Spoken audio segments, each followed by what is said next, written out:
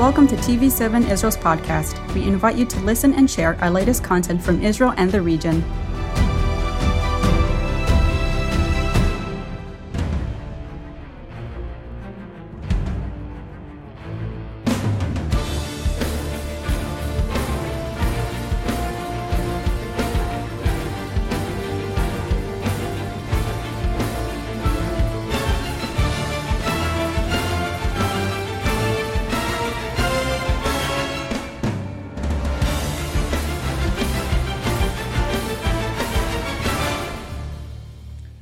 Shalom and welcome from Jerusalem. This is Watchman Talk, a series of conversations with Israeli military and security experts and practitioners. And our special and honored guest today is retired Brigadier General Hanan Geffen. Welcome. Well, glad to be here. Thank you. And you are, among other positions in the military intelligence community, a former commanding officer of the famed 8200 or 8200 signal unit. In the American press, it is called INSU, Israel National SIGINT Unit. Yeah. But when you joined it before the Six-Day War, it was known as 515 and then 848 and only eventually 8200. How did this unit, this number, become such a brand? Well, it's by chance because usually, I guess until 15 years ago, we tried to keep it in a very low profile. And then it started when cyber erupted, and it suddenly started somewhere in the second part of the 90s. The number, this is a very huge unit. I guess it's the biggest. I know it is the biggest unit in the country, in the IDF, and this is that a huge number of people are joining the Israeli market, and the impact was great. Everywhere you look, you were looking. Every company was they were graduate of this unit. So you say it's a big unit. It's actually bigger than even the bigger division in the Israeli and the Defense Navy Forces. and the Israeli Navy. And the Israeli so Navy. They say. Not all together, just a part. Yeah. And perhaps the number 8200 is not too far from the actual order of battle of. It's greater. I can tell you it's great. Of this unit. Now, it used to be known because of the military censorship, which was quite heavy most of Israel's years, as the Central Early Warning Unit. Right. And this was its original task, wasn't it? Yeah, it was. Even I can tell you more than that. If you look at the origin of the roots of this unit, it go back as almost 100 years. It started in the days when the Jewish neighborhoods in this part of the land were needed an early warning of sudden attacks, and then after 48, for 30 years, it was the main vehicle, the main collection method to alert Israel. We don't have strategic depths. We don't have. And we had at that time, we counted for at least 7 armies ready to march from barracks to the borders within hours, and then you have to. And at that time, we didn't have satellite, ImageSat. The only means of alert, the only possible, was this unit. And it really was called the Central Collection and Alert Unit. So one should note that because of Israel's unique position, not only geographically, but because it did not have a large standing army, most of the order of battle for war was reserves, and you had 2 tasks. One was to call them up just in time, and the other one was to avoid any false alarms because the Israeli economy would not be able to withstand it. Right. And the task of the unit for many years, and I guess even today with many aspects, was very clear. It said, you have to give us an alert of at least 48 hours. So it from this demand, and it was a very strong demand of the government and the military. The unit was built with huge amount of people and money invested to be able to stand for 48 hours. So there is a headquarters, a central staff near Tel Aviv. There are also outposts throughout the country near the borders. Yes. And of course, the task was signal intelligence, which means not only eavesdropping, but also analyzing other sorts of traffic, and also code breaking. This is similar to Cheltenham, to the GCHQ job of the British or the NSA in the United States. And the BND and the others, all the other Western countries, which are peer organization to this unit. Now, you were already in service during the June 1967 war, and one feature which is well remembered is that Defense Minister Moshe Dayan ordered that the intercepted call between Egyptian President Nasser and Jordanian King Hussein, which your unit got hold of, be revealed. And this, of course, endangered your sources and methods. So how do you compare the pros and cons in such a situation? I would say I'm surprisingly for it, because the information we collected should be an actionable information, and in this case, it was I think the most justified cause, because you have to tell the world, listen, we didn't start this war, and this was a smoking gun. Nobody could deny it. The two Arab leaders coordinated a big lie Yeah. at that time. They also wanted to say that some Western powers helped Israel via aircraft carriers and other falsehoods. So you say that this is justified.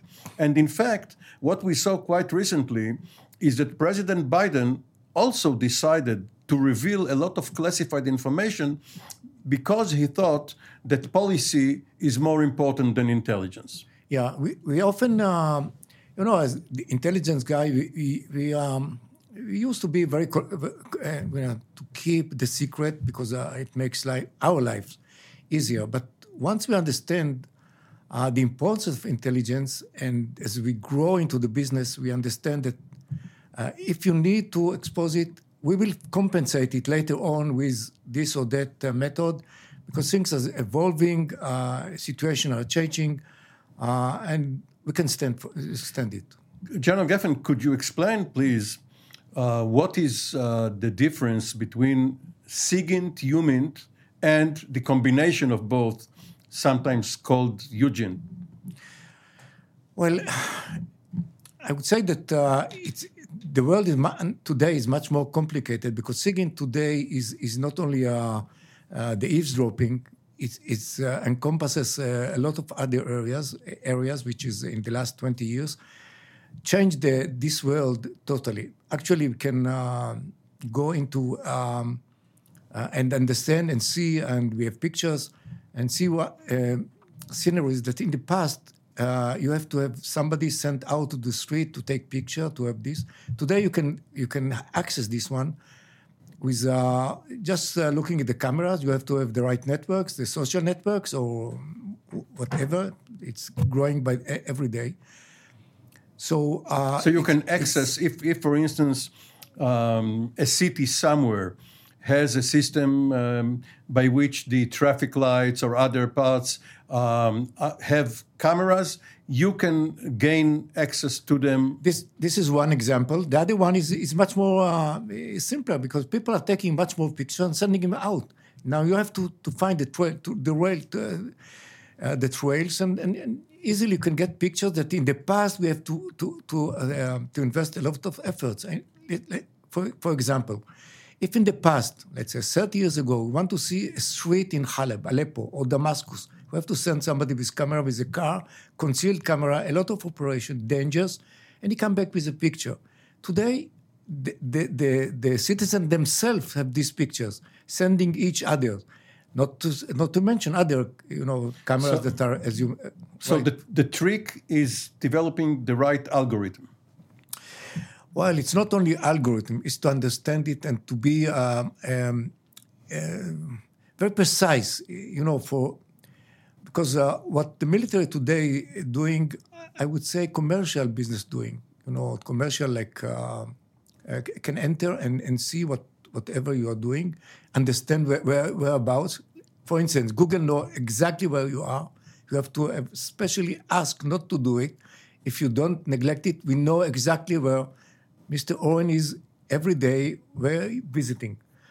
So this kind of information, the problem of the intelligence to be very, to go to the right intelligence, because the problem today is the information is overwhelming. So and the algorithm, just if I may proceed, the algorithm is to sift the information, to take the big data, which we are flooded with, and find the right thing, the right moment, and to send it to the right people. This is the concept of intelligence today. This is the major obstacles.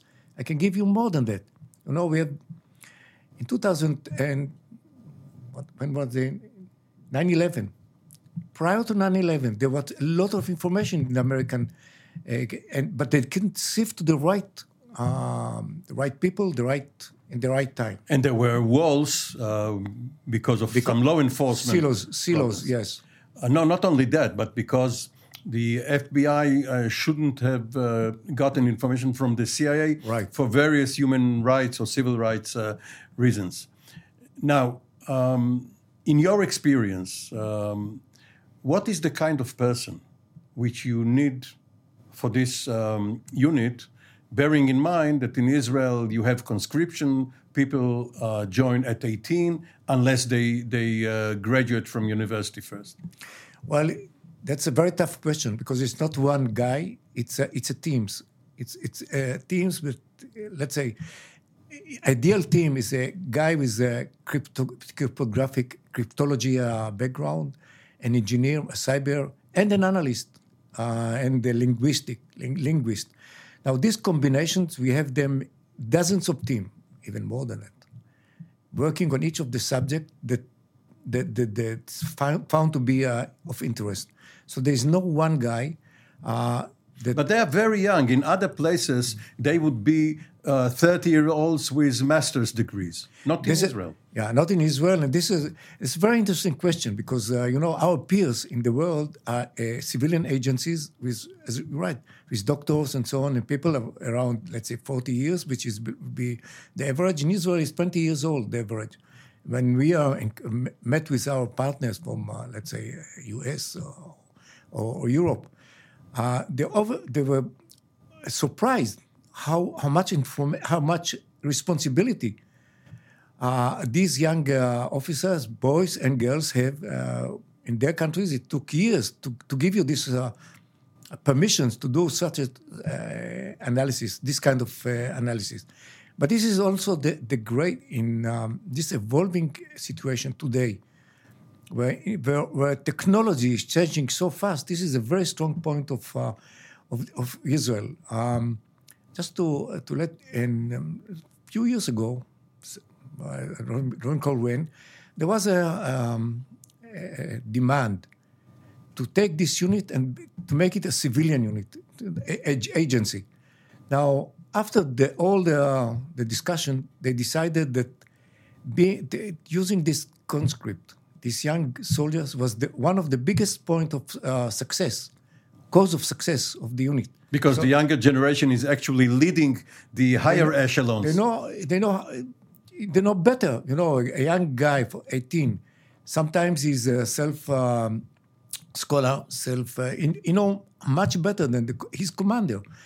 And by the way, it's a problem because if you have a colonel, 40 years old, and come this guy at 20 or 18 years and trying to teach him, we have problems telling the colonel, bow and let him do. He's doing the right thing. Now yes, as they say in the United States, the younger generation is native in this technological land, right. while we are immigrants to it. We have to work hard to understand it and to be very accepting this chance. I can give you an example. When I was a commander in the unit in the second part of the 90s, we have a discussion, and we needed an algorithm and for presentation. So come a young lieutenant. He said, listen, I have an idea. I have a friend on the West Coast. I can bring you. And then the next day, this young lieutenant was maybe 19 years old, come with an algorithm that actually was presented to the prime minister the day after. Nobody of us knew, only this guy knew how to get it. One of your strengths, Unit 8200, the IDF, and perhaps the Israeli defense establishment in general, is that you can cut corners very quickly. You can bypass the bureaucracy. Yes, but I would start from somewhere else. We know exactly what we need. We know exactly what we don't need. One of the problems of technology is the failures and the early and the moment you decide that this direction, you have to leave it. Usually, we have shelved so many technologies in the unit because we were very accurate. We said, is it supporting our mission or not? If it's not supporting, it might be a brilliant idea somewhere else, but not in this unit. So this is the way things. And some of these technologies, which are of lower priority and therefore are not invested in, later become civilian commercial technologies? Yes. Success in other places. Many of the applications that we use now today are, I don't want to just to drop names, but do not support military, so they were shelved. So this is the way things Now, some of the people you recruit are not only bright and brilliant, they are geniuses. Yes. They have exceptional talents, but they are also fragile. Some of them may be vulnerable mentally, and we well remember Alan Turing in World War II and other such cases. How do you know whom to recruit, and if you do recruit them, to supervise them? Yeah, it's a very good question because we have the privilege, the unit have the privilege to choose the best. We have the first priority for mathematician, the first 5 in mathematician every year we have, or 10, whatever, we can recruit. The problem is that they are strange. We call them strange. For instance, one of the brilliant guy, when he was thinking, was going between 2 trees. Now, we let him. Everybody knew that he shouldn't approach him because he is thinking, doing an algorithm between walking while walking. In the unit's backyard? Yes. So, but we knew it. Everybody knew it. We respected him. And it's up to the commander. But usually his commanding officer is one that recruited him. And he knows exactly what is the weaknesses. The problem starts when, shifting, generation changes, and people get lost there. We have to be very attentive, the commanders, very attentive. And they are in this special, it's genius, these kind of guys. We give them the environment, somewhat protected environment, so they can flourish there. In each year, how many such geniuses can a unit have? It depends on the areas, but I would say around, greater number, I would say 100. 100 geniuses? No. Various level, yes. There are some top of them, but around 100, yes. How do you keep them? Well, it's very strange. Some of them will stand because they are interested. They are very interested in what the military is offering them. The challenge the military is offering to them. Some of them will stand even for. Was one case where he was decorated to a colonel. It was a personal promotion because he didn't want to leave the army. He said, I'm so interested. It's so challenging. He could have achieved much higher salaries, of course, outside, but the challenge the military gave him, he couldn't resist it. So this is state of the art, the edge. Yes, it is the edge. And what they are breaking glass ceilings. They're constantly breaking glass ceilings, which we told them, I will tell them, it cannot be done. So this is a challenge, and they are going for it. And this one ceiling after another, they are breaking it. And this is, when you're speaking about this unit, the fame it had. I'm not speaking about, the public, but among our peers in the West, the American, the Brits, the German, the Dutch, and is this capability to break the ceiling, glass ceilings. But are the foreigners also familiar with the people themselves, or only with the achievements? No, they are familiar with the people. There are meetings between the professionals. You will be surprised how many meetings and what level of meetings there is. It's not published. Of course, it's very... But you can see the way, in a very strange way, you can see how let's say, the American treat Israel. Strategic relations, it's not because Mr. Bennett is nice to Mr. Biden, because the American establishment, defense establishment, knows exactly what Israelis contribute to America, and so the Brits. So if you rank the leading agencies in the world, where does A200 stand as compared to NSA, GCHQ, and the others? We have to be honest, because we are in a very small part of the world, and from intelligence-wise, so very focused. But I would say between the first 10, between 5 to 10, the American and the Brits by far, because they are bigger, they are much spread all over the world. They have a much better view of the world. Between the 5, yes. So if the Americans speak about the 5 eyes, United States, Canada, Australia, New Zealand, and we are the 6th. Israel is the 6th eye. Yes. Or in this case, the 6th ear. Yes. Now, some 12 years ago, perhaps a bit longer, cyber became the vogue.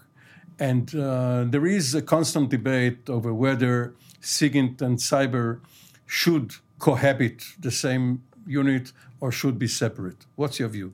Yeah, it was a discussion. Yeah, it's like 8 years ago they tried to separate it.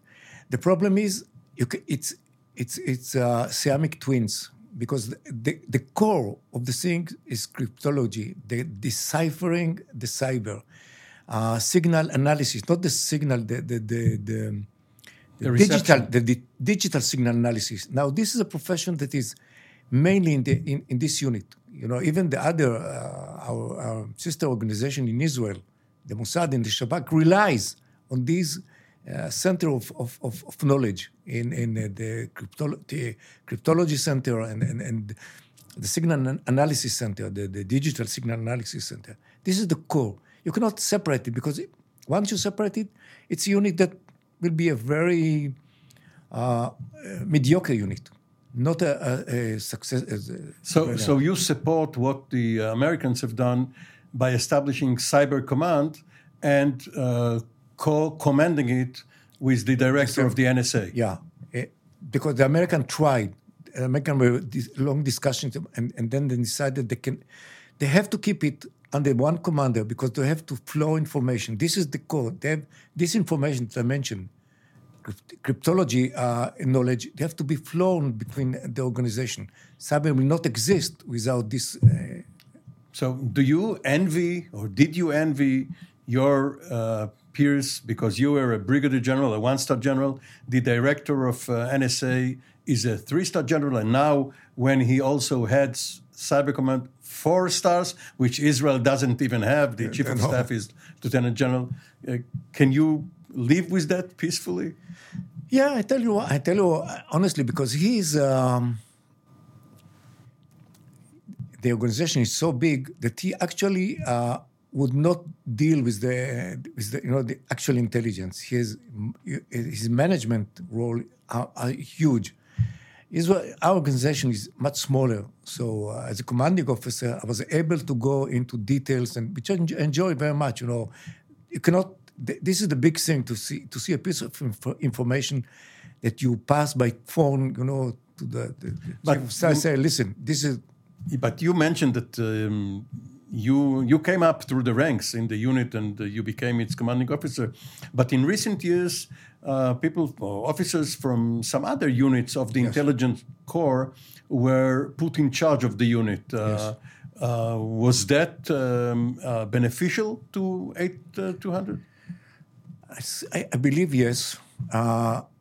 Yes, because we needed some more disciplines which we lacked, operational aspects of on one side. To know what the consumers want. Yeah, that's we know. But there was some operational unit within the IDF that were part of the intelligence operations.